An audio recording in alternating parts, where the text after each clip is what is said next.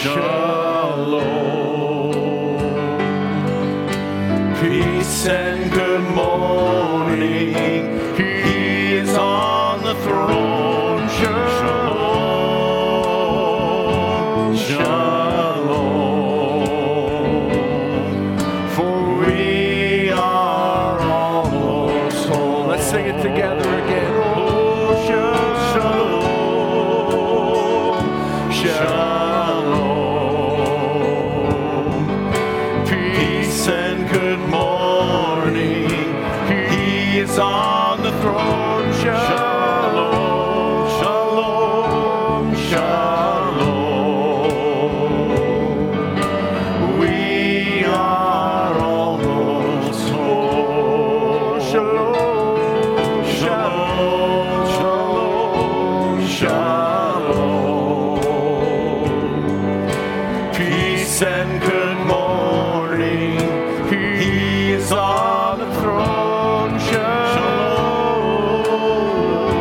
shalom. We are almost home. Amen. Amen. To the bride, what a blessed shalom it is to have him on the throne. Because we know when he's on the throne of our hearts, amen, we're going to make it. When he's on the throne of the Son of David, ruling with a rod of iron, we'll be in our theophany bodies, our glorified bodies. We'll have nothing more to worry about. What a peace. Amen. I want to welcome you to the house of the Lord this morning, and thank you all for coming out. I apologize for the screen not being down. I can tell you right now, at about 11:30 last night, it looked a lot less covered up. But I think my eyes were a little bit crossed, so it's got a little more covered up. So I apologize to not have the words. You can blame me for that if you need someone to blame. But what's going on here? You can see this. The play is scheduled for 5 o'clock tonight, and we're looking forward to that.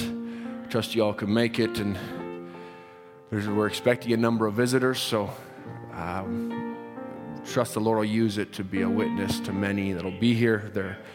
There will not be a song service tonight. It will start at 5 p.m. And I apologize to the families with young children maybe that think it's a shorter afternoon, but you'll be home earlier. So there you go. It'll help you out.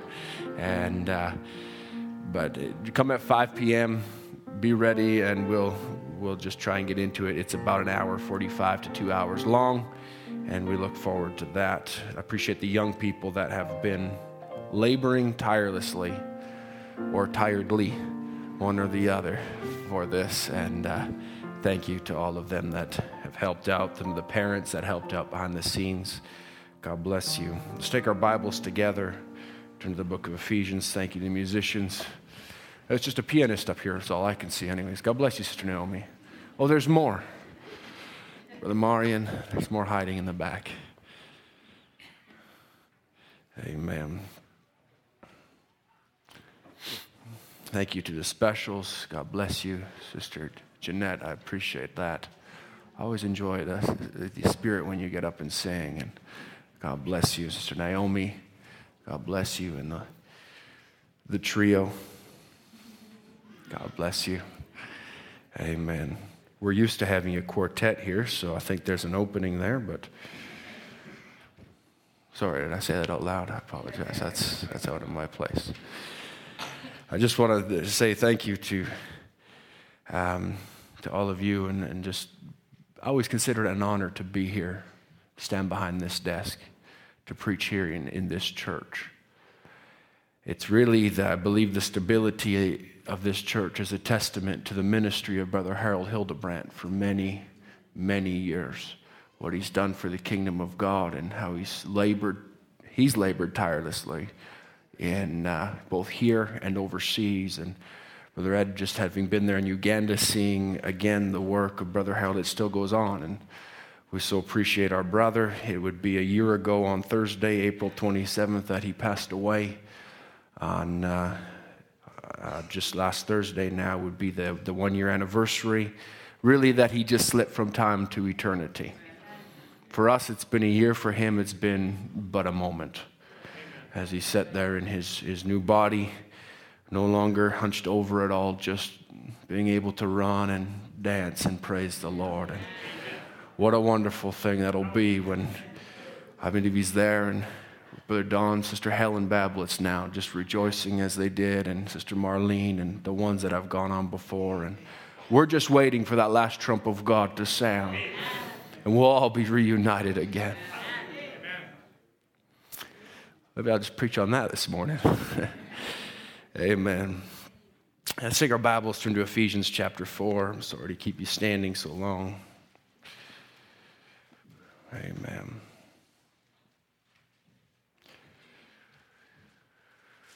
God bless you, Sister Leanne and Sister Melody, Brother Joel. It's hard to believe it's been a year already. Amen, Brother Zach. So much has happened. Amen. It's good to see you here, Brother Zach, Sister Melody. If there's any other visitors I'm missing, I apologize. I'm not very good at getting everybody, but that's all right. We love you all anyways. Ephesians chapter 4, verse 1. And therefore, I therefore, the prisoner of the Lord, beseech you that you walk worthy of the vocation wherewith you are called, with all lowliness and meekness, with long suffering, forbearing one another in love, endeavoring to keep the unity of the Spirit in the bond of peace. There is one body and one Spirit, even as we are called in one hope of your calling. One Lord, one faith, one baptism, one God and Father of all, who is above all and through all and in you all. But unto every one of us is given grace according to the measure of the gift of Christ. Amen. Let's just bow our heads together. Heavenly Father, Lord Jesus, we just want to approach your throne of grace again this morning. Thanking you, Lord, that your ears are always open, Lord, when we pray. Lord, even as Brother Reyes prayed this morning, Lord, we don't just call on you in a time of trouble, Lord, and in a time of need, but Father, because we love you, because you are our Master, you are our Savior, you are our Lord, you are everything, our all in all, Lord. You're the first and the last, the beginning and the end, Lord. You're the Alpha, the Omega, Father. Without you, there is nothing, Lord Jesus, for by you is all things consist, Lord, and they all are created for your pleasure. Father, we're thankful, Lord, that we are a part of this bride. Lord, to be able to read your word, to have understanding, ears to hear, eyes to see, Lord. Not naturally, Lord, but spiritually, Father, to be able to understand what the Spirit is speaking to the church. Lord, we thank you, Father, and we pray you just come again this morning as you're here now and just speak to our hearts, Lord. Give us grace, Lord, as we need it, Father, we pray. If we found favor in thy sight, we ask it in Jesus' name. Amen. Amen. You may have your seats if you would like. Amen. I want to just speak again on the emissions of the Holy Spirit, and I'll call it as a subtitle, Finding Favor with God. Finding favor with God. As we read in the scripture here in Ephesians chapter 4, and I'll ask you to keep your Bibles as we don't have the screen. We'll turn to a few scriptures here and there, but if you want to see them, you'll need your own Bible to turn and to read, and I trust you all brought it with you. A little hard to fight a battle without a sword unless you're just planning on standing in the back and watching. But if you want to be involved, bring your sword. Amen. We're here to be involved. We're here to get what we need from the Lord and able to fight the enemy. We desire to step on him every time because we need him under our feet. Amen. If you're not stepping on him, he's in this wrong place. He's out of his place and you're out of your place then by proxy. But we need to realize he needs to be under our feet so we can be on top of him. And we cannot be full of Christ and under the devil. Because God will not go under. Every enemy will be made his footstool, not his crown. Amen. So we recognize that Satan has a place. We have a place. God has a place in our hearts. Amen. We're looking forward just to be with him in eternity in order to rule and reign with him. But as it says in Ephesians 4, it says that unto every one of us is given grace according to the measure of the gift of Christ. I realized last time I spoke, we kind of dealt on this a little bit, but it just kept burning in my heart. And so we'll carry on down this pathway this morning. And I want to just read this scripture to you from the emphatic Greek dialect, as Brother Branham would read sometimes from it. If it brought out something, the emphatic Greek dialect is when they would just translate directly from the original language over into our language, rather than trying to take, as we heard on Wednesday night, Brother Doug did a masterful job of explaining what it is, the Greek and the Hebrew, and what they tried to accomplish in the best that they could. And we thank the Lord for the translation we have. I'm very thankful we're not living in the dark ages. We're not living in an age wondering, taking what the priest has to say, but we all have a sword to bring. We all have something that we can put forward and believe and trust in and read every night before bed, every morning when we wake up, throughout the day, and recognize this is the truth. It was the truth when Jesus was here. It was the truth when Moses wrote the first 5 books, and it's still the truth today. It never fails. Brother Branham says it's the book of the year every year. Amen. There is no other book of the year. I'm scared to even look nowadays at what they would call the book of the year. What the world would call, even Brother Branham was disappointed in 1964. He would say, I don't understand why they called that book the book of the year. This is the book of the year. It always will be. It always is. It's Jesus Christ. Amen. But in the Greek dialogue, it would say, but to each one is given favor according to the measure of the free gift of the Anointed One.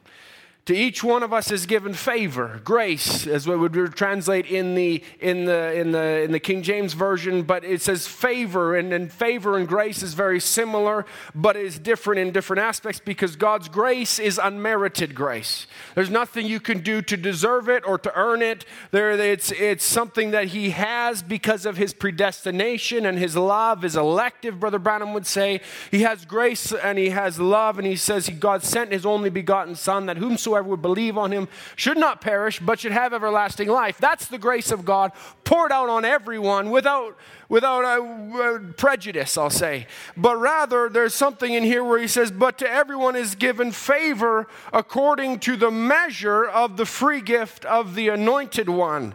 Amen. And we want to just deal on that a little bit more here today, as we could read, and you could pull up in your Bibles, but I won't have you, because Hebrews chapter 11, most of us could loosely recite it off by heart. But in Hebrews chapter 11, verse 1, it says, or verse 6, sorry, says, but without faith it is impossible to please Him. For he that cometh to God must believe that He is, and that He is the rewarder of them that diligently seek Him.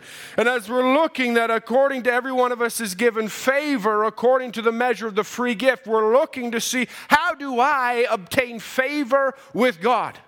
Amen. He's given me grace. He's given me that. And by grace, I'm saved. There's nothing I could do but just believe it. But now, how do I go beyond that in order to obtain the favor of God, so that He looks upon me and loves me, and with favor, He favors me? But now, as we look at this, and He says, well, without faith, it is impossible to please God. So there we have right away, stepping block, if we could say it this way, number one, where in order to please God, in order to find any favor with God whatsoever, it must be based on a foundation of faith.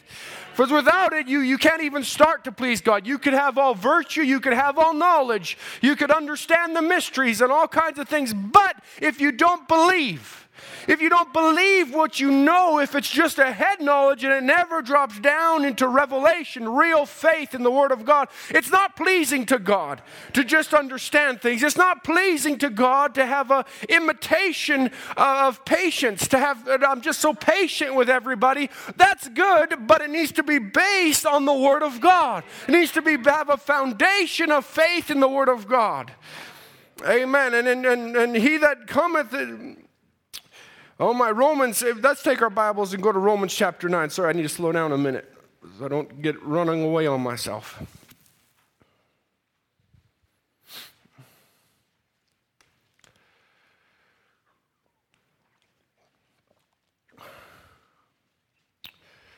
Maybe I'm feeling the pressure because I had a number of young people last night or yesterday tell me that they really appreciated the comment Brother Doug made about the message of the hour.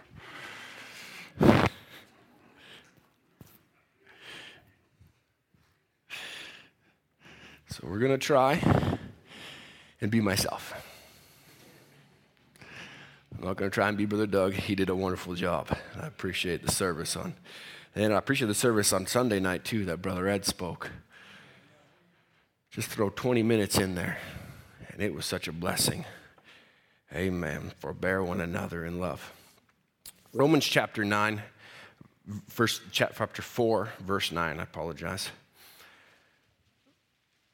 You know, Romans chapter 4 talks about circumcision, talks about faith, talks about righteousness. But in verse 9 it says, chapter 4, verse 9 says, cometh this blessedness upon the circumcision only, or upon the uncircumcision also? So he begins to lay out a principle here where he's to say there's circumcision, there's uncircumcision, but we know that circumcision is a type of the baptism of the Holy Spirit, the circumcision of our hearts, cutting off all the excess. And now I want to ask you a question. Sorry, this thing's moving all over the place. When did Abraham receive the circumcision? It was in Genesis chapter 17 that Abraham received the seal of circumcision. That was the chapter, you look it up in your Bible, that was when God reaffirmed the covenant again and gave him the seal of circumcision. But I want to ask you, what happened before he was ever sealed? What happened before he received, I'll say it this way, in the type, the Holy Ghost? Just in faith, Abraham, his faith, the Bible says, was counted unto him for righteousness. Just in faith, Abraham received the call of God. Just in faith, Abraham left his homeland to go into a land that I will show you. Just in faith, he ended up going down. He was not yet circumcised. He went down because of a famine down into Egypt. But out of all of what happened there, he was blessed of Pharaoh. In the end, Pharaoh gave him so many gifts and so many blessings. In the end, he was not yet born again, but it was in faith. He believed God. Abraham, just in faith, separated from Lot. He'd separated from his father already, left him there in Haran, and now he comes down and he has to separate from Lot. You go that way. Just in faith, not being born again, he says, if you take the well-watered plains, I'll take the desert. If you take the desert, I'll take the well-watered plains. Not yet being born again. In type. Not yet coming to that kind of an experience, but just in faith in believing God, saying, all I see God has given me, but whatever way you take, I'll take the other way. Oh my. And so all these things, he's just doing this in faith. He says, just in faith, he fought against and defeated 4 kings with just his 300 plus trained servants. And he went out and did that. And now, just in faith, he rescued Lot. Just in faith, he was served communion. Just in faith, he paid tithes of all. Just in faith, he was called and promised once, and the promise was reaffirmed twice before he ever received the seal of circumcision. If you go read your Bible, just all of those things happen in about Genesis 12 to the end of Genesis 16. All of these things take place just when Abraham believed God.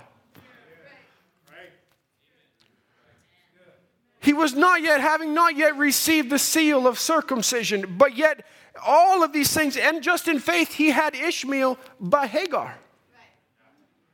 He made that kind of, we'll call it a mistake, but he had grace really for his wife.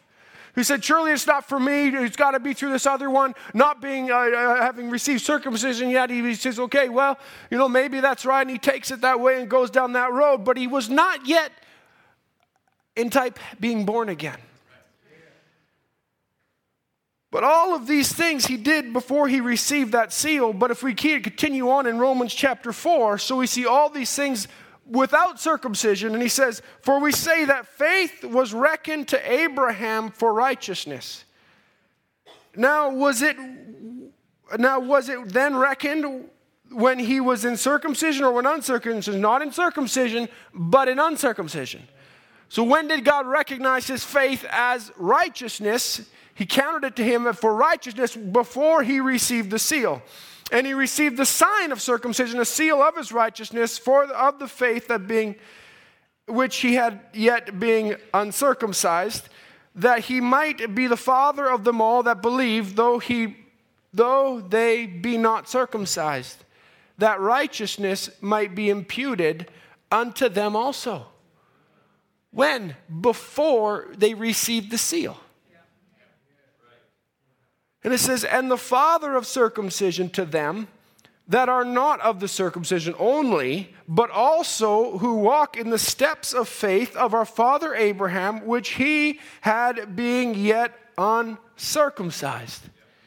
For the promise that he should be the heir of the world was not to Abraham or to his seed singular through the law, but through the righteousness of faith. So it wasn't just to this person or this person, it was to those who had faith, and that faith was counted unto them for righteousness. So now, in other words, that faith found favor with God. God recognized that faith and counted it to them for righteousness. Because remember, our righteousness is as what? Filthy rags before God. Our righteousness doesn't mean anything to God, so therefore this righteousness is not our righteousness. This is his righteousness that's already poured out upon us while yet being uncircumcised.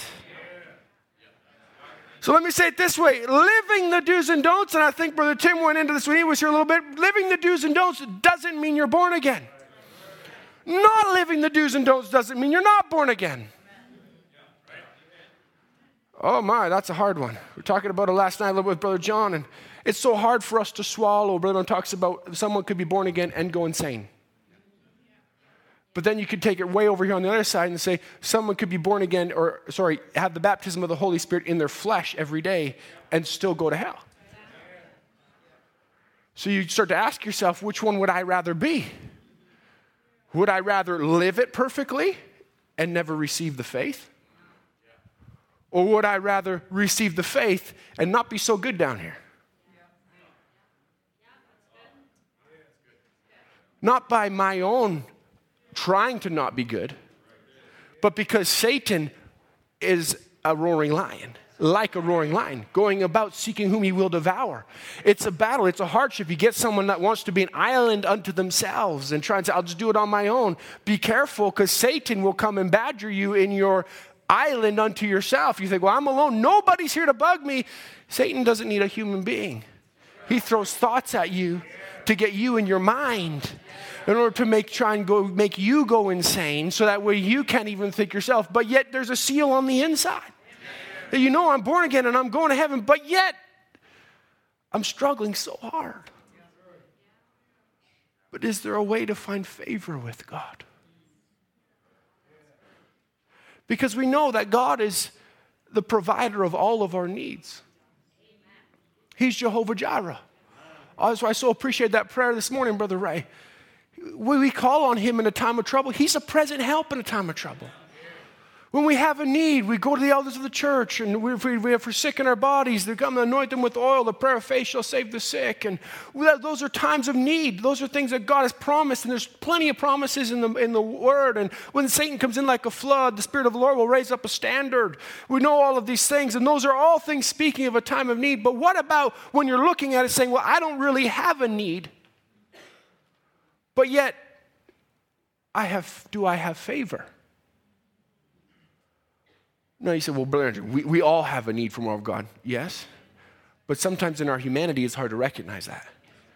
When the skies are all sunny, everyone's doing great, everybody's healthy in the family, everything's going great, we're on a vacation, we're off to wherever we're off to, and we're going, man, I'm doing wonderful.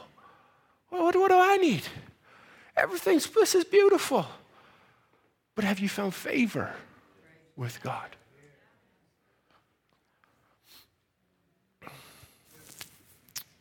Because by faith, Abraham found favor with God, and God counted his faith to him for righteousness.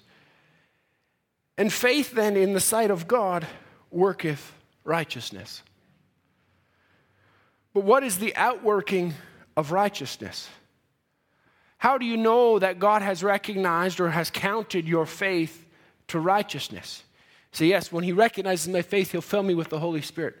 Absolutely. But yet, how do I know that he's looked at my faith and counted that for his righteousness? Brother Branham says it this way. He says in the message, The Results of Decision, this is the end part of a conversation he had with someone. He says, correctly, but when God vindicated his faith, speaking of Abraham, by giving him the circumcision to prove that he had accepted him. that he might believe on the Lord Jesus Christ until God recognizes you might believe on the Lord Jesus Christ until God recognizes your faith. He will give you the baptism of the Holy Ghost to seal the promise. Abraham received circumcision as the seal that God had accepted the righteousness of his faith. And if you say you believe God with all your heart, God will give you the baptism of the Holy Ghost to seal you into the kingdom of God, to recognize your true faith in God. He says, oh, that's old sassafras preaching, but it'll save you. I'm telling you, it'll keep you when the trials are heavy. So as he's just laying this out here, and I'm trying to take it slowly, so forgive me if maybe it's too slow for you, but as he's laying this out to the brother who he's speaking to and saying, this is something that will keep you when the trials are heavy. It's not a great vision. It's not a great manifestation of the Holy Spirit. It's faith. It's a foundation. It's a basis that you stay in the hardness of the trial. You'll stay with the Word of God regardless of what the circumstances and how difficult it gets. You'll stay with the Word of God and have faith in that He is able to do all that you've committed unto Him against that day. He's able to keep you. He's able to perform His Word. And when He recognizes the righteousness of your faith, because if you have faith in God, it will make you act righteous. If you really believe, see, well, I believe, but as soon as the going gets hard, you're out doing everything else. The faith wasn't real. But if the faith is real, it will make you, without the Holy Ghost, act righteous. It did it for Abraham. When the trial got going hard between him and Lot, and there was strife before he ever received the seal, it made him act righteous. It made him act in such a way that he said, whatever way you take, I'll prefer my brother without being born again. Oh my. That's the power of faith.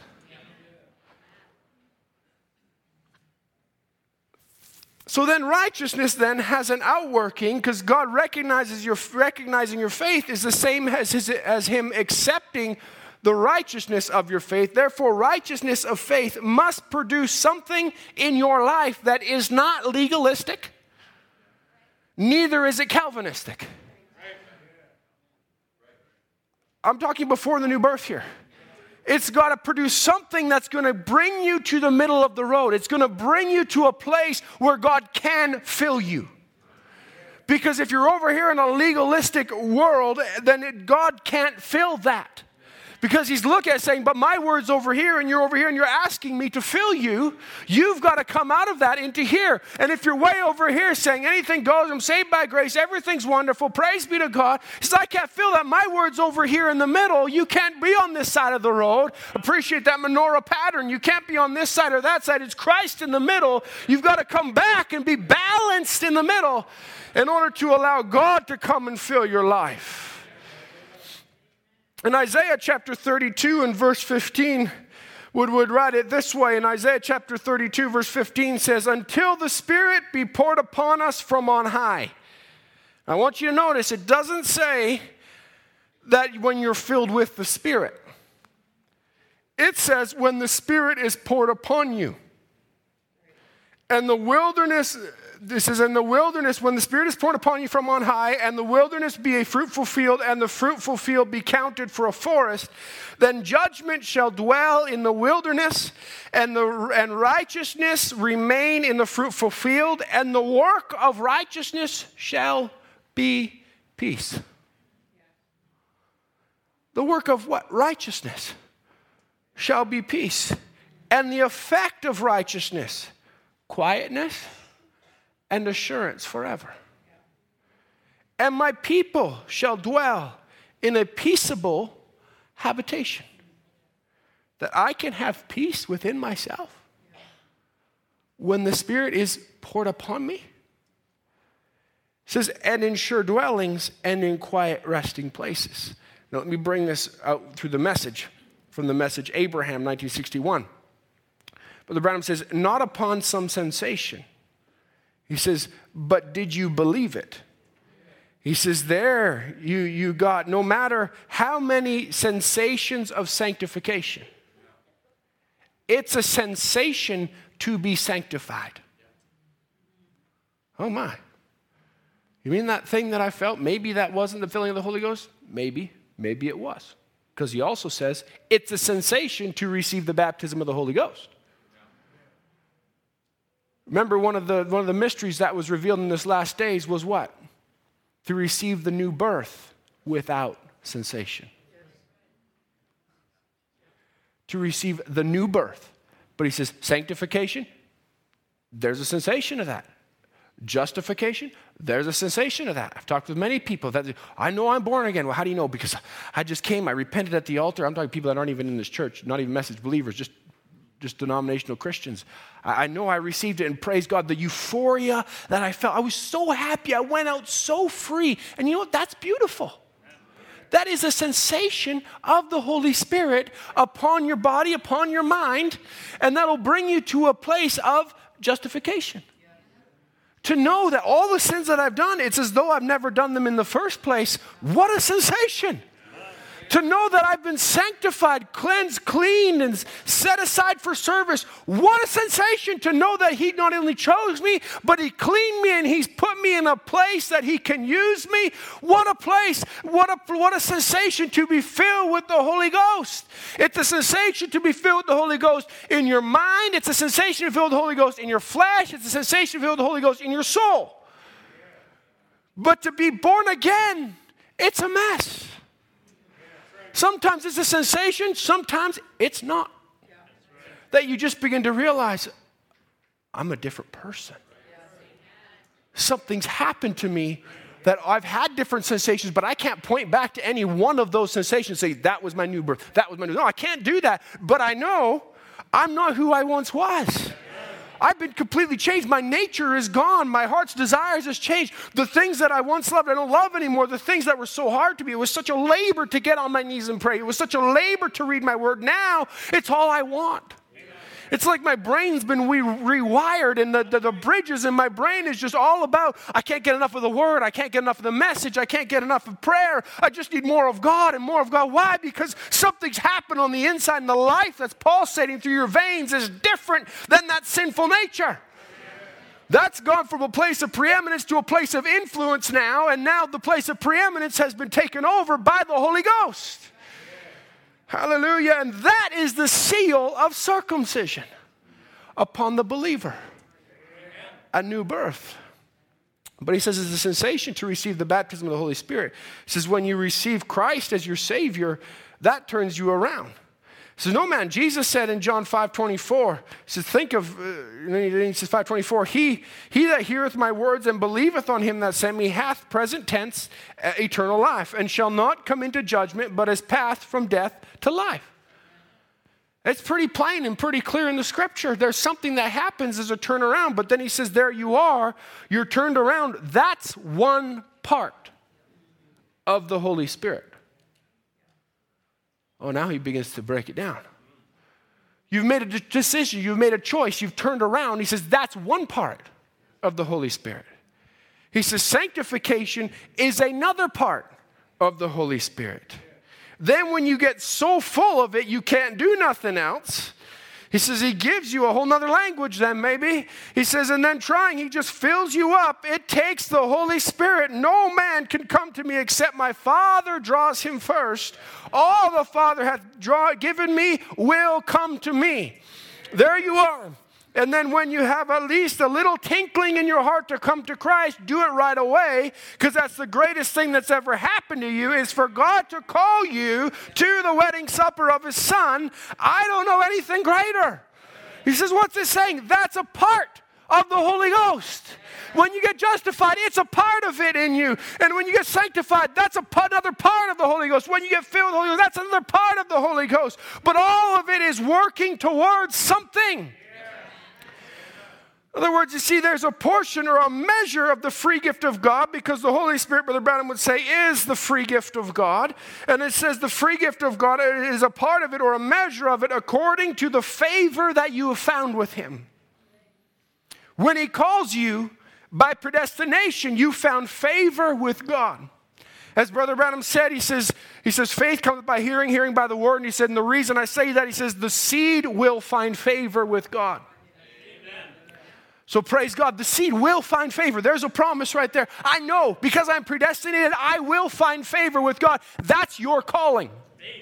The fact that he called you means that that seed found favor in the eyes of God, and he looked at that and said, I know that's one of mine, and I will not lose one because I called them and I chose them before the foundation of the world. But when he sanctifies you, because you stayed in that calling, you responded to the calling. If Abraham had never responded to the call, he would have never got sanctified. He would have never got sealed. But he had to, when God called him down there, when he was in Ur, when God found favor with him and called him out, if he would have said, you know what, no, I'm crazy. God's talking, this is crazy. I'm not doing this. I'm going to continue what I'm doing. Nothing else would have happened. Genesis would have been a whole lot shorter and much more of the Bible. But God don't lose one. So when God called Abraham, he knew, because Abraham found favor with him, because there was a seed in him to respond. There was something in him that had favor with God. There was a deep calleth out to the deep. There had to be a response there, so he had to come out. And God didn't immediately, oh, praise God. He responded, quick, go circumcise yourself. Didn't happen. He went on a long journey. He started walking. We thank God that now we're living under a grace covenant. We're living under not the blood of bulls and goats, but the blood of our Lord Jesus Christ. Where all of these stages and steps that I'm talking about tonight, it can't happen like that. I thank the Lord. But quite often, I'll be honest with you, it doesn't. And that's why I bring that out. There's a lot of denominational people that come to an altar and get the euphoric experience of being justified or sanctified, and that's wonderful, but they never go beyond that. We had what was called the Asbury Revival recently, where they had a wonderful outpouring. I believe it was an outpouring of the Holy Ghost, that they came down and people were singing and worshiping and things were going on. Some people were being healed. There was prayers going on. Where are they? If it was the Holy Ghost, it would have brought them to the Word if they would have received it into their hearts. But many of them, God just began to pour out His Spirit upon all flesh. I pray there's at least one that came out of it. I don't know. I haven't heard anything more from it. There'll be an episode coming soon on the End Time Podcast on it. There you go. Here's my shameless plug for the End Time Podcast. But we have, in all of these stages and all these steps, Abraham had to respond, and he had to go through a journey, and he had to go through things so that he could find favor with God, so God would call him further. The more favor he found, the more God called him. The more God brought him, the more God showed him. And there's a greater measure of the Holy Ghost beyond sanctification, we know, called the baptism of the Holy Ghost, when God finds favor with you and he decides to make his abode with you. But there's even more than that. Let me say it this way. Being a roommate with someone is not the same relationship as being married to someone. If you got a roommate, you don't go tell your roommate all your secrets. You don't give them the bank card. No, you expect them to pay you for rent. It's a different relationship. Just cohabitating is different than true oneness. That's why there has to be a birth, a complete change. But as you continue to live in the revelation that He's made real to you, that's why I appreciate when new believers come in and the only revelation they've got is, Jesus loves me. Live in that with everything you got. Because if you do, then Jesus will show you, I'm the one that predestinated you. Live in that with everything you got. I'm the Lord that heals all your sickness and diseases. Live in that with all you got. You got to be baptized in the name of the Lord Jesus Christ. Oh, that's a revelation. Live in that with everything you've got. And then He takes you another step. And then He takes you another step. And then He takes you another step. And He just keeps walking you one and by one, by one, by one. As you continue to receive the Lord, He continues to give. Grace is what God did for me. Works is what I do for God. That's chapter 6 of the Hebrew series, Brother Brown, I'm preaching it. He says, now they'll make a doctrine out of it. He says, but think that works is what wins you merits. You say that again. They think that works is what wins you merits. He didn't say it's what wins you merits. So he said they think. They make a doctrine out of it, but you won't find that in the Bible. So if it is, then it isn't a free gift. Grace is what God did for you. By grace you're saved, and works is what you did in appreciation for the grace that he showed you. And if you love him, you like to do the works of the Lord. Certainly, because you love him. So then how do I find a greater favor with God if works isn't a merit-based system? Because it's not by works. It's by his righteousness, by his grace, by just believing, by living in revelation. As he reveals it to you, you begin to walk in that. Not trying to live it, but allowing God to live it through you. Remember, just being justified, it's a part of the Holy Ghost. Just being sanctified, it's a part of the Holy Ghost.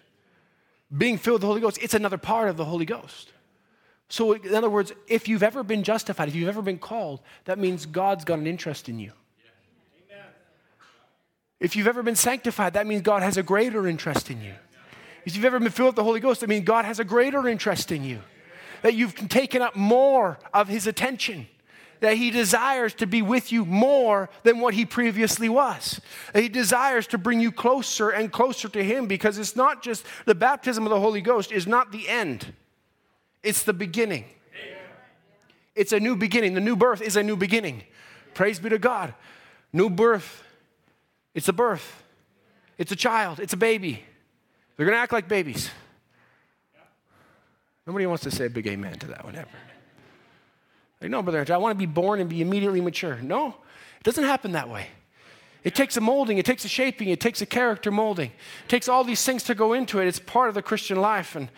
But we can see that we live in this realm of relying upon the grace of God, and we can live on this realm of relying upon the grace of God and upon the predestinated seed to find favor with God. And because the seed will find favor, you will find some favor with God simply based on his grace. But there is a greater way to approach God, to live in favor with God. Hebrews chapter 6 and verse 1, Paul says it this way. He says, therefore, leaving the principles of the doctrine of Christ. Not walking away from them and saying we don't need these anymore, but going beyond them. He says, let us go on into perfection, not laying again the foundation of repentance from dead works and of faith toward God. If you just stay there in repentance from dead works and just having faith towards God, that's all you stay in. You're staying there and just finding favor with God because you're called. And that's wonderful, but there's more than that.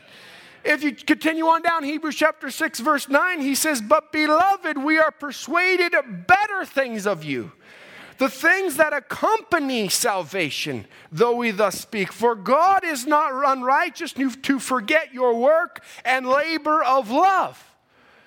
See, so it's not a merit-based system, but yet he knows the labor of love and the works that you've done for him, and those things do find favor with God. It doesn't give you more grace, but it gives you favor. Amen. In that ye have ministered to the saints and do minister. Oh, the seed will find favor with God, but there is an emission of the Holy Spirit that brings a peace. As we said, the righteousness. What does righteous work? Isaiah 35. Righteousness works peace. It brings about a peace in your mind. It brings about a peace in your life. It brings about a peace in your home if you're really trusting in the Lord. If you're trying to do it yourself, you're going to find yourself in contention. But if you're doing it by the word of God, How do I do it? By the word of God. You live it, Dad. You live it, Mom. It's not sit down every night and say, listen, Johnny, this is what you did wrong today. Because over here, the word of God says that you should do this. Because it says that the works of the flesh is envyings. You were envying today, Johnny. I seen you. Shame on you. Sorry, I'm not pointing at you. I'm not using Johnny as John. I apologize.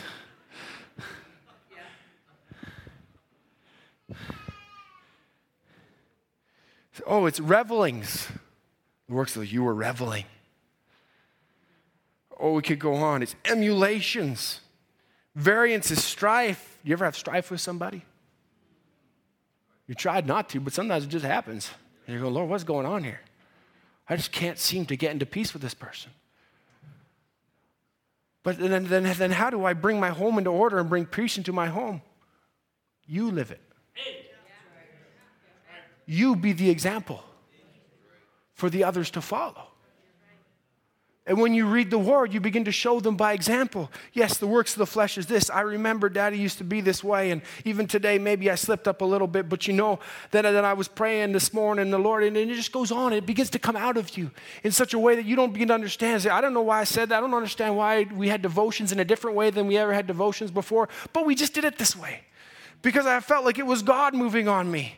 I don't know why I'm down this road exactly this way, but we'll continue on with this a little bit. It says, there's an emission of the Holy Spirit because righteousness will work peace. It will work a quiet assurance. Not fighting. Or just staying in the immaturity of doctrinal squabbles. And I'm right and you're wrong, and because I think this and they don't think that, therefore they're out. They don't come to my church, so it's not right, or they don't believe it the way I believe it. They don't see it the way I see it.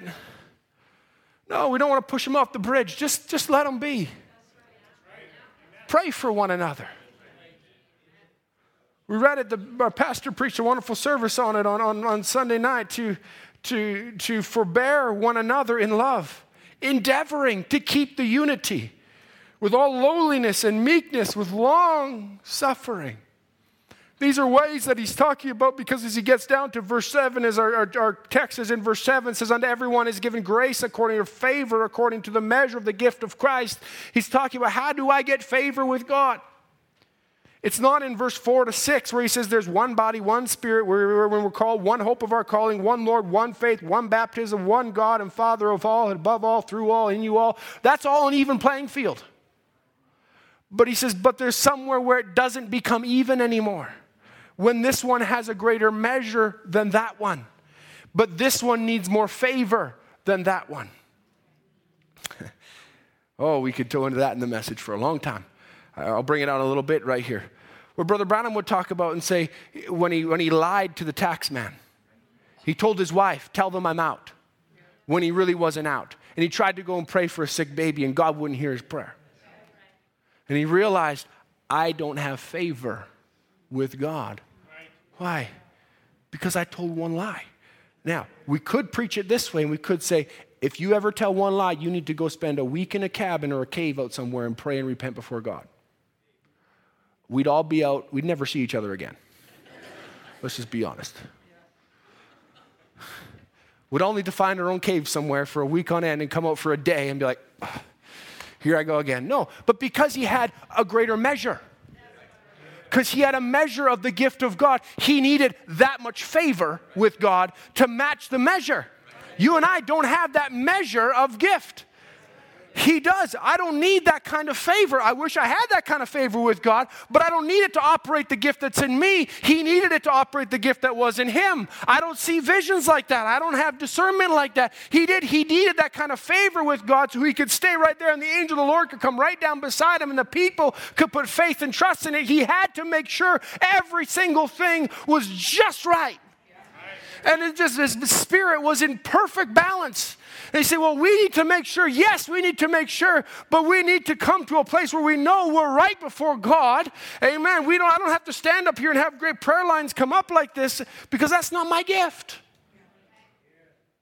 But I do need to be right before God to preach the message.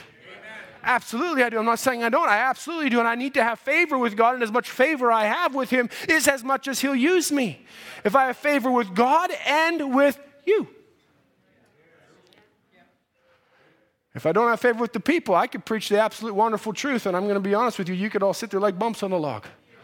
I'm not listening to Brother Andrew. Don't like him. Shouldn't have worn that tie.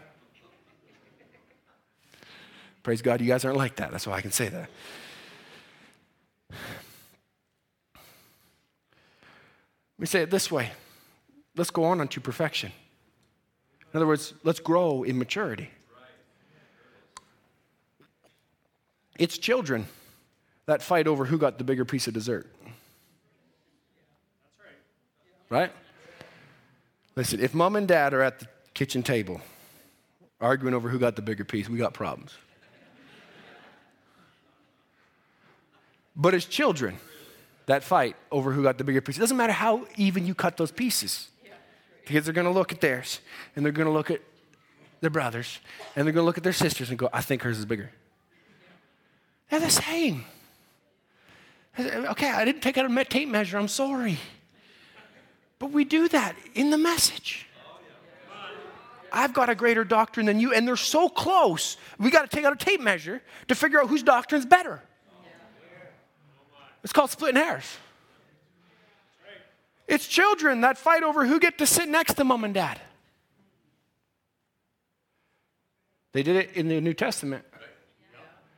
Tell us who's going to sit on your right hand and your left hand. I can imagine Jesus going, come on, children. That's not mine to give. But the Lord knows. But we will have devotions, and I'll tell my own children, devotions, and I'll sit here. And this one says, but I want to sit next to Dad. So I move over there between the two of them. And then the third one says he wants to sit next to Dad. My poor wife. I just sit her on my lap, then everyone can sit next to Dad. No, that's not how it works. But it's children that fight over who's playing with which toy. I find it absolutely amazing to me, and my children are young enough, hopefully they'll forgive me for this. I come downstairs because my young daughter, she's just crying and crying and crying, and Ezra's not playing nice with me, and everything's going wrong. Okay, what's wrong? I want a boat. Ezra won't give me a boat. Okay, so I go down the fair. What's going on? Walk down there. Ezra's got 2 boats. She's got no boats. And I said, well, what do you need 2 boats for? I'm going to pick up all my buddies. And I need 2 boats. And I'm like, man, well, bring your sister with you and let her drive one, okay? And then she can have a boat too. But that's what children do. They squabble over who's got what toy. My, how come she's playing the piano this morning? I'm the piano player. Why are they on the guitar? That person's clapping louder than me. I'm going to clap louder than them. If that person thinks they don't need to clap, well, then I don't need to clap. If they're not going to raise their hands, I'm not going to raise my hands. Arguing over toys. Well, we could take it deeper than that, too. When they speak in tongues, I'll speak in tongues. When they prophesy, I'll prophesy. With that attitude, I guarantee you won't, whether they do or not. Arguing over gifts. Why do you get to pray? Lord doesn't love me as much? No, but you got a different gift. Why is he up in the pulpit preaching? What about me? I think I got a gift. Hold on. Mature a little bit. Find favor with God. Walk in the faith that you've been given, so he recognizes it as righteousness. And when he recognizes it as righteousness, you continue to walk with him. He'll fill you with his own spirit, and he'll place you positionally in the body. And when you get to that point, you're not going to be looking at your brother and sister going, why they got what I don't got. But as long as you're way over here, you're thinking you're in your place in the body and arguing with everybody else about why they're out of their place.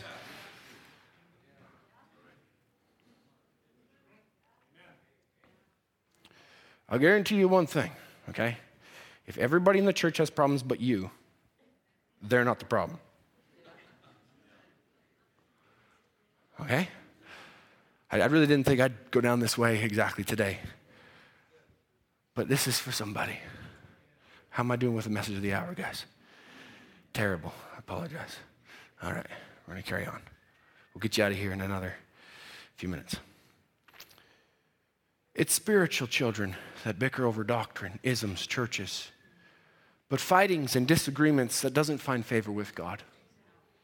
Winning an argument with a brother. You know, I've been around a lot of preachers in the message through the years. Never once have I heard a testimony where a brother says, me and this other brother disagreed, but I convinced him of me and God just poured out a blessing on me. I've never heard that. Not once. I've also never heard of where, but we disagreed and we just went our own ways and God just poured a blessing on me because I knew better. I've never heard that testimony. Not one time. I've heard of other testimonies where brothers said we disagreed, but you know what? We come to find out we're saying the same thing with different words. And I said, brother, forgive me. And he said the same thing. We went on loving each other and in fellowship. I've heard that testimony a lot. Because you know what? We are human. But that's a level of maturity that comes to a place and recognizes, hold on a second, we're doing the same thing. I'm a plumber, okay? I've had a lot of immature journeymen that tell me there's one way to plumb. You need to do it this way, and this is the way it'll be done, and it'll be done that way, and there'll be no other way to do it. You only cut a pipe with this, and you cut it this way, and you cut it straight every time. No, you won't, guarantee you. But they preach that like it's gospel. There's one way to do it, and there's one way to do it. I'm going to tell you right now, there's a million ways to plumb a house. And I don't know them all. I know a few. You might know one. You might know two. That's wonderful. There's a bunch of ways to do it. And we could argue all day about what the best way to plumb a house is. And both of us be right. And we could sit down and argue all day about doctrine. And both of us be right. Or both of us be wrong. But I'd rather have the right attitude. I'd rather have the right spirit. I'd rather just have faith and say, brother, this is what's working for me. I see the fruit of what God's doing in your life. I see the fruit of what God's doing in my life over here. Let's keep praying for each other and walking forward. Let's keep producing fruit. You know, because what God's doing in my life, I can reach this side. And what God's doing through your life over here, you can reach this side. And I thank the Lord for that. And we need to keep praying for one another, keep the unity. That's called endeavoring to keep the unity of the Spirit. Not the unity of the doctrine, not the unity of the creed and the unity of the dogma, but keep the unity of the Spirit. Because if they're wrong and it's the Spirit that's right, the Spirit will correct them and bring them around because He's the one that'll lead and guide us into all truth. Amen. Ephesians chapter 4, if you still got your Bibles open. Ephesians chapter 4, we'll carry on a little bit longer and then we'll close with an example.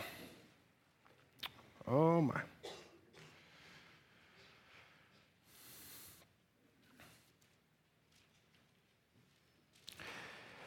He gave some apostles and some prophets and some evangelists and some pastors and some teachers. These are gifts and callings that are without repentance. These are not all the gifts of the Spirit. I've already got services in the future on that, Lord willing, if the Lord will keep giving me favor to preach those. But the other gifts of the Spirit, there's 9 spiritual gifts of the Spirit. But these are gifts and callings that are without repentance. You're born with these. It says this, Brother Branham said, you can follow that through the message. It says, till we all, or for the perfecting of the saints, for the work of the ministry, for the edifying of the body of Christ, till we all come into the unity of the faith and to the knowledge of the Son of God, unto a perfect man. In other words, let me say it this way, unto a mature Christian. Unto the measure, so here we go back to the measure, unto the measure of the stature of the fullness of Christ. The more measure you get, the more favor you're going to need. And it says in order to get the measure, you need the favor. The two are intertwined and interconnected. But he henceforth be no more children, tossed to and fro and carried about with every wind of doctrine by the sleight of man and cunning craftiness, whereby they lie and wait to deceive. I just want to show you what I just preached on. That's in the word. It says, but speaking the truth in love may grow up into him in all, A-double-L, all things, which is the head, even Christ. From whom? From the head cometh forth the body, from whom the whole body, fitly joined together and compacted by that which every joint supplieth, according to the effectual working of the measure of every part, maketh increase of the body unto the edifying of itself in love.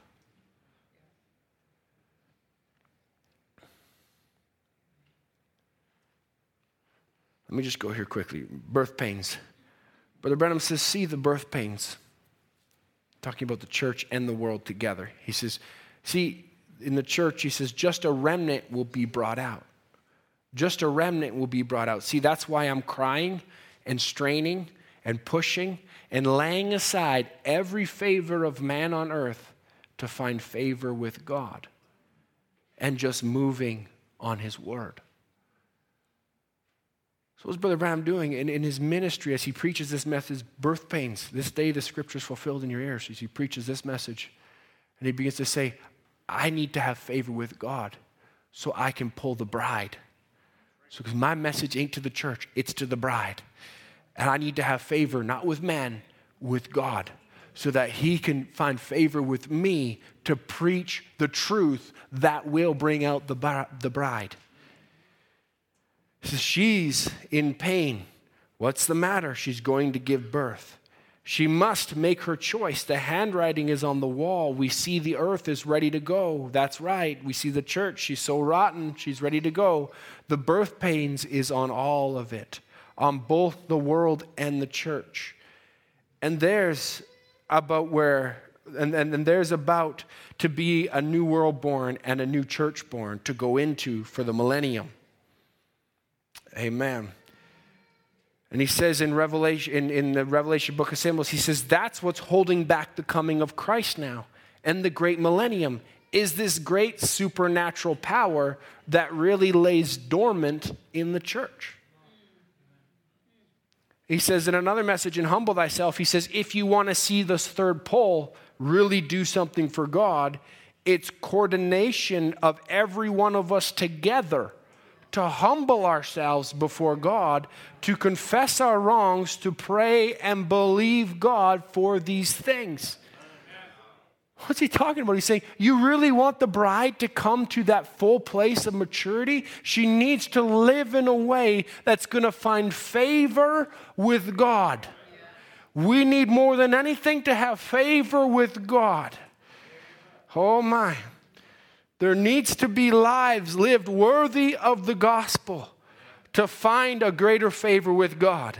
As Luke chapter 2, verse 52 talks about Jesus and says, and Jesus increased in wisdom and stature and in favor with God and man.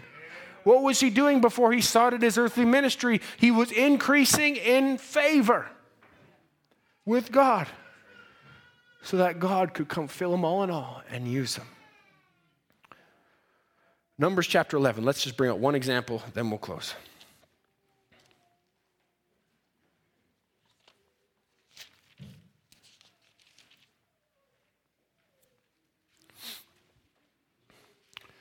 Numbers chapter 11, verse 1. It says, when the people complained, it displeased the Lord, and the Lord heard it. And his anger was kindled, and the fire of God burnt among them, and consumed them that were in the uttermost parts of the camp. Verse 2, and the people cried unto Moses, and when Moses prayed unto the Lord, the fire was quenched, and he called the name of the place Taberah, because the fire of the Lord burnt among them. Now notice what's happening here. This is a time of need. The people complain. God sent fire, consumed a bunch of them in the outermost parts of the camp, along the outside, ones that were just on the fringes of the message. And he consumed them there, and they begin to beseech Moses and say, Moses, what can we do? What did Moses do? He didn't come and say, Lord, if I found favor. No, this was in a time of trouble. That he just come and he says, I got a need, Lord. Your word says you're a present help in a time of trouble. Help me, Lord Jesus, to quench this fire. And the Lord quenched the fire and stopped it right there. All right? And they went on. But he says, and the mixed multitude that was among them fell a-lusting. And the children of Israel also wept again and said, who shall give us flesh to eat? And remember the fish that we did eat in Egypt freely. Oh, this is a great verse to close on Sunday morning. Remember the fish which thou did eat in Egypt freely. Oh, the cucumbers and all the melons. I'm so hungry. And the leeks and the onions and the garlics. And now our soul is dried away. Oh, they were good at complaining. For them, it wasn't even a stomach issue. They were going, oh, it's my soul. This bites me right where it counts. He says, and our soul's dried away, and all is before us is this manna before our eyes. And this is a good description of manna. It says, and manna was as coriander seed, which if you look on Google anyway, it says coriander was very similar to cilantro. And so it was like the cilantro or coriander seed. And the color thereof was the color of bdellium, which bdellium is like the color of like a sap. So it kind of would maybe look a little bit like a small hazelnut. Not that appetizing to look at. And it was a lot of work, because what the next verse says, it says, and the people went about, and they gathered it around in mills, and beat it in a mortar, and baked it in pans, and made cakes out of it, and the taste of it was as the taste of fresh oil.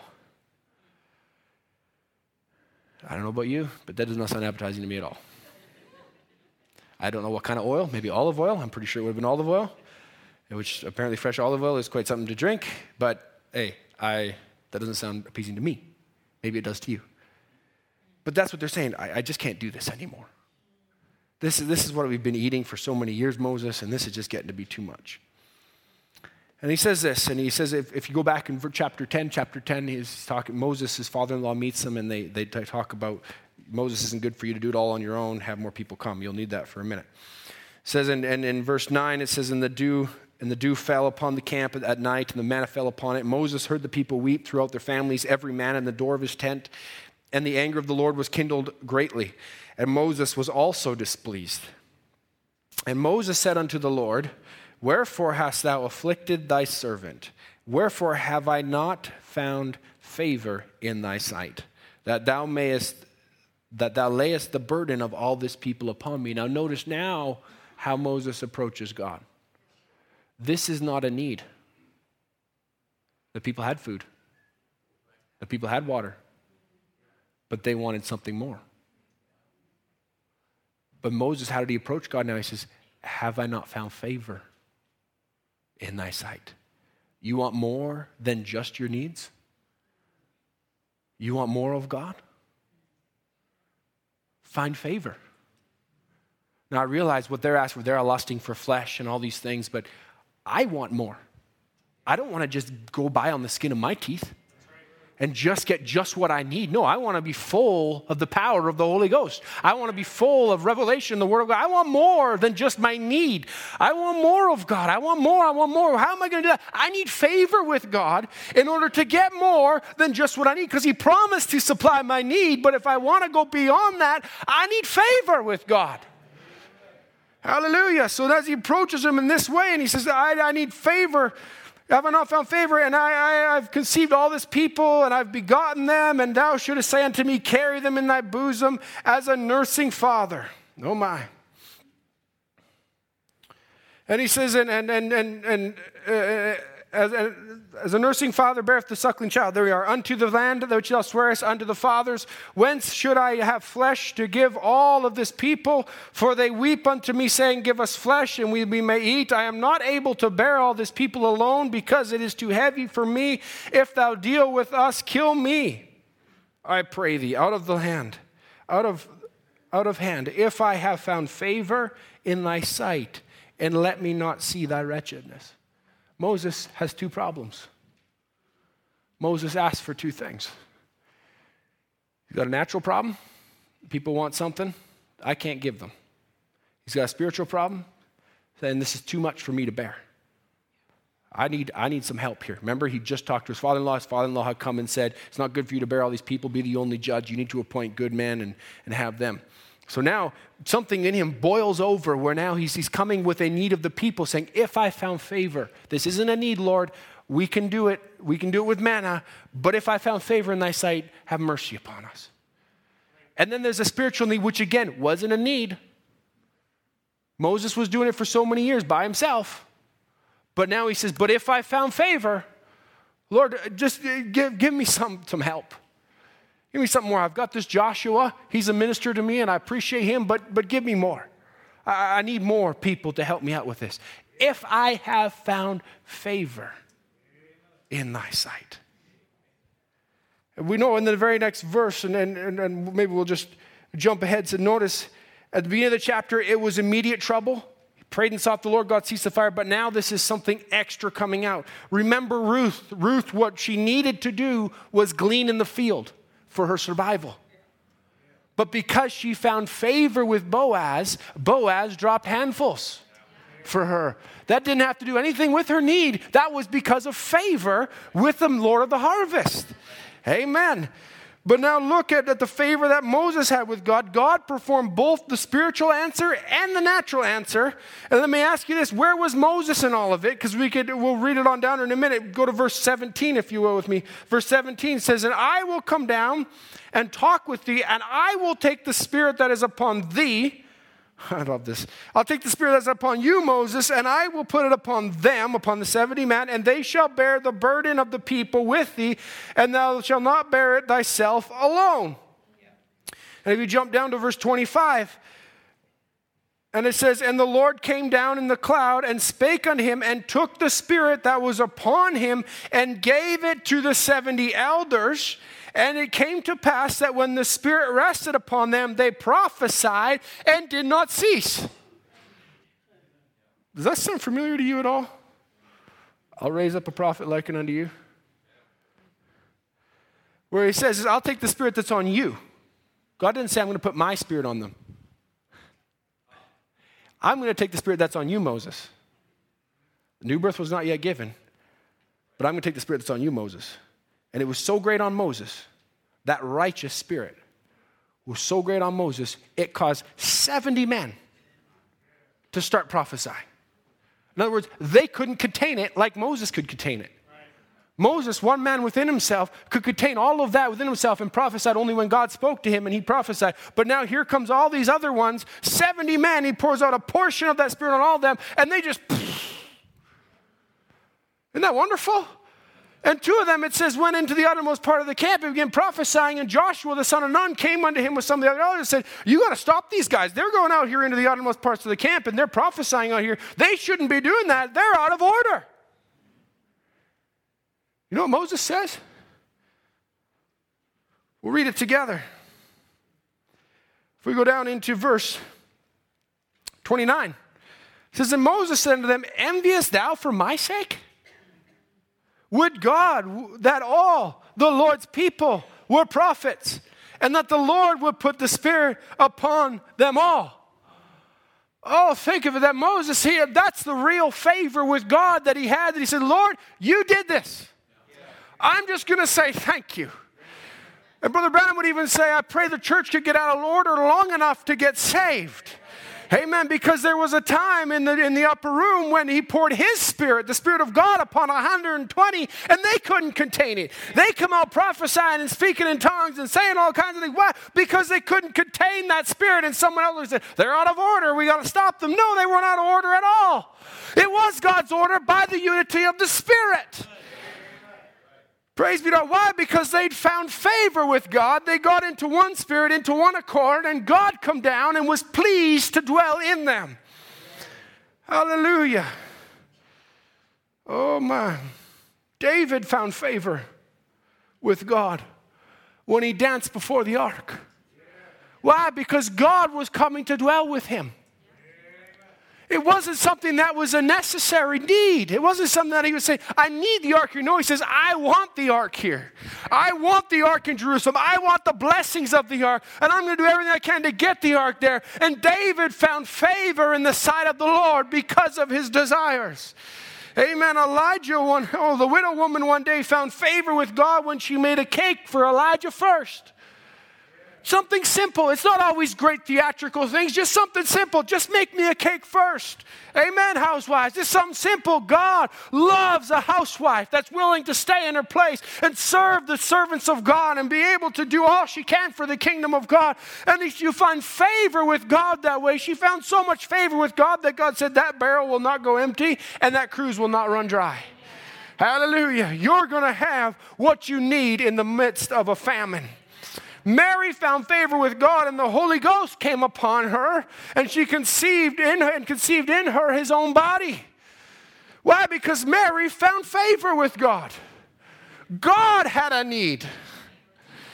God had a need to come down to man. God had a need, and she found somebody that had favor with God.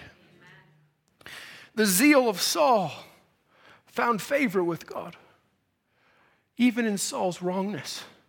Paul, as he was persecuting the Christians, he's persecuting them. But still there was something in him that found favor with God, because God came to him on the road to Damascus. Said, I'm going to put you right. Even when you're walking in the wrong way. Remember what I said to that brother, that maybe he's got the wrong doctrine? Pray for him. If there's something in him that'll find favor with God, God will bring him back around. God will bring him to the truth. John found favor with Jesus, and he was alive to see the end of the world, even to the consummation. Cornelius found favor with God by his sincerity that God sent him Peter. Filled him with the Holy Ghost. But remember the scripture, but without faith, it's impossible to please God. Noah found favor with God, and God came to him. He said, build an ark. Abraham found favor with God, and Elohim came to him and had fellowship with him. Let me ask you, was that a necessity? In God's eyes, it was. But Abraham was believing. God could have just sent 2 angels down there to Sodom and destroyed it, because he knew that what God knows all things is an infinite God. He knew that Abraham would plead for the souls that were in Sodom if there was only but 10 righteous, and God knew there wasn't 10. There was 1, 2, 3. 4 came out. 1 of them got a body change. Praise God. Wrong kind of body change. If you were here on Wednesday, you got that one. Esther found favor with the king. She obtained favor, the Bible says, in the sight of all them that looked on her. And the very next line is, and the king took her. That's the bride. We need to find favor with God. Amen. When we ask for the right thing beyond our need, that's how God pours out, like he did for Moses, like he did for Mary, like he did for them on the day of Pentecost, like he did for David, a wonderful spirit that he just lay aside all his kingly robes and began to dance in the spirit because nothing else mattered. The presence of God was there. That's when you ask the right thing. What about when you ask the wrong thing? The same chapter 11, because there was a natural problem, remember? The natural problem, God was more than sufficient. Moses had asked for quail, asked for meat. And God said, I'll send you quail. God said he sent so much. He even records in the Bible, you can read when you go home, he says, it's not going to be enough to eat in 1 day. No, not in 2 days, not in 5 days, not in 10 days, not in 20 days. I'm going to send him enough for a month. As a matter of fact, they're going to eat so much, it's going to start coming out of their nostrils, and they're going to loathe it. Don't you love it when you ask for the wrong thing? God says, yeah, I got you. I got favor. I found favor with you, Moses, because you've asked me, and this isn't my provided way. But because you have favor, I'm going to give it to you. Moses kind of even says, good one. I mean, we got 600,000 men here trained, plus women and children. And you're going to provide us for a month so much meat that we're going to hate meat? We're going to want to become vegetarians again? I mean, really, you're going to do that? And God says, verse 23, he says, and the Lord said unto Moses, is the Lord's hand waxed short? Thou shalt see whether my word shall come to pass unto thee or not. What an awesome God. What an infinite God. Because a man found favor that he could ask God anything in my name. And God said, I'll hold a council to bring your word to pass. Because you found favor with God. King Ahasuerus asked Esther, what wilt thou that I would do unto thee? Twice he asked her that. To get it why? Because she found favor with the king. And the king was willing to say, whatever you say, I'll bring it to pass. I'll just say it this way, because Brother Branham says, he's talking about the third pole. You want to see the third pole? Really do something for God. It's coordinating every one of us together to humble ourselves before God and confess our wrongs and pray and believe God for these things. God will never put his spirit on an unholy, unrighteous, disobedient temple. It's got to come the way of the cleansing of our hearts from all guile and iniquity, that he might be pure before God, that he might work his pure Holy Spirit through us and bring these things to pass. How do we bring about the third pole? Find favor with God. Hattie Wright found favor. Brother Branham found favor. I know there'll be a bride, and I believe I'm looking at her and preaching to her as the musicians come, that finds favor with God. Let's stand to our feet.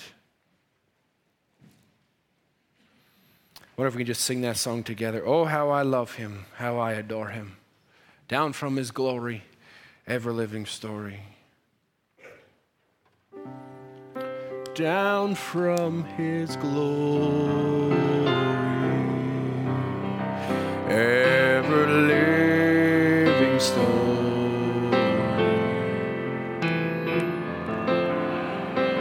and Savior came, and Jesus was his name, born in a manger, to his own a stranger, a man of sorrows, tears, and agony.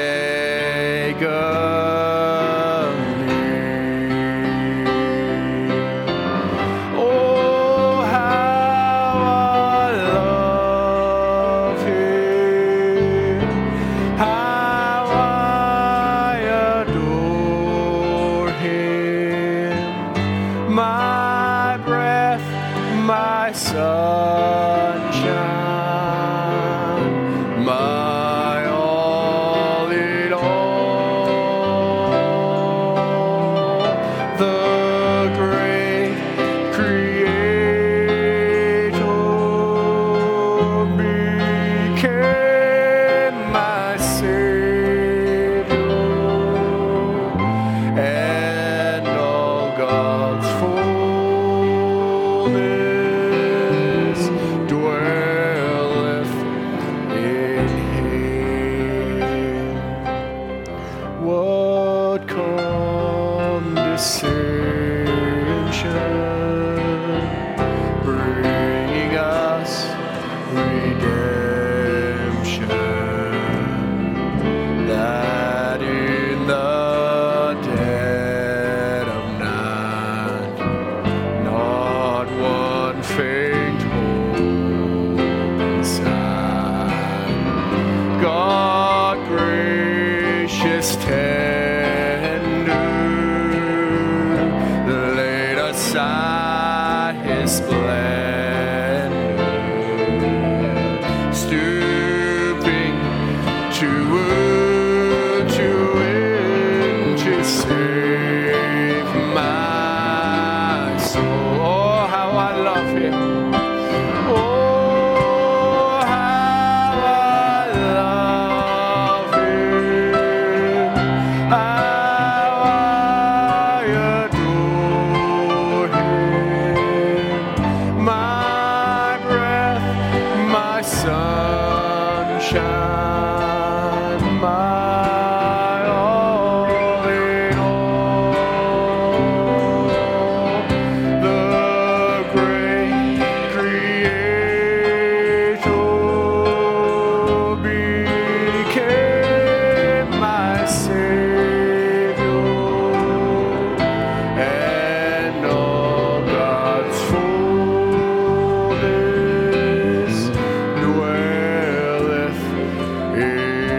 Let's sing that again. Oh, how I love him. Oh, how I love him. How I adore him. My breath, my sunshine, Lord, my all in all. The great Creator became my Savior, and all God's fullness dwelleth in him. Let's just bow.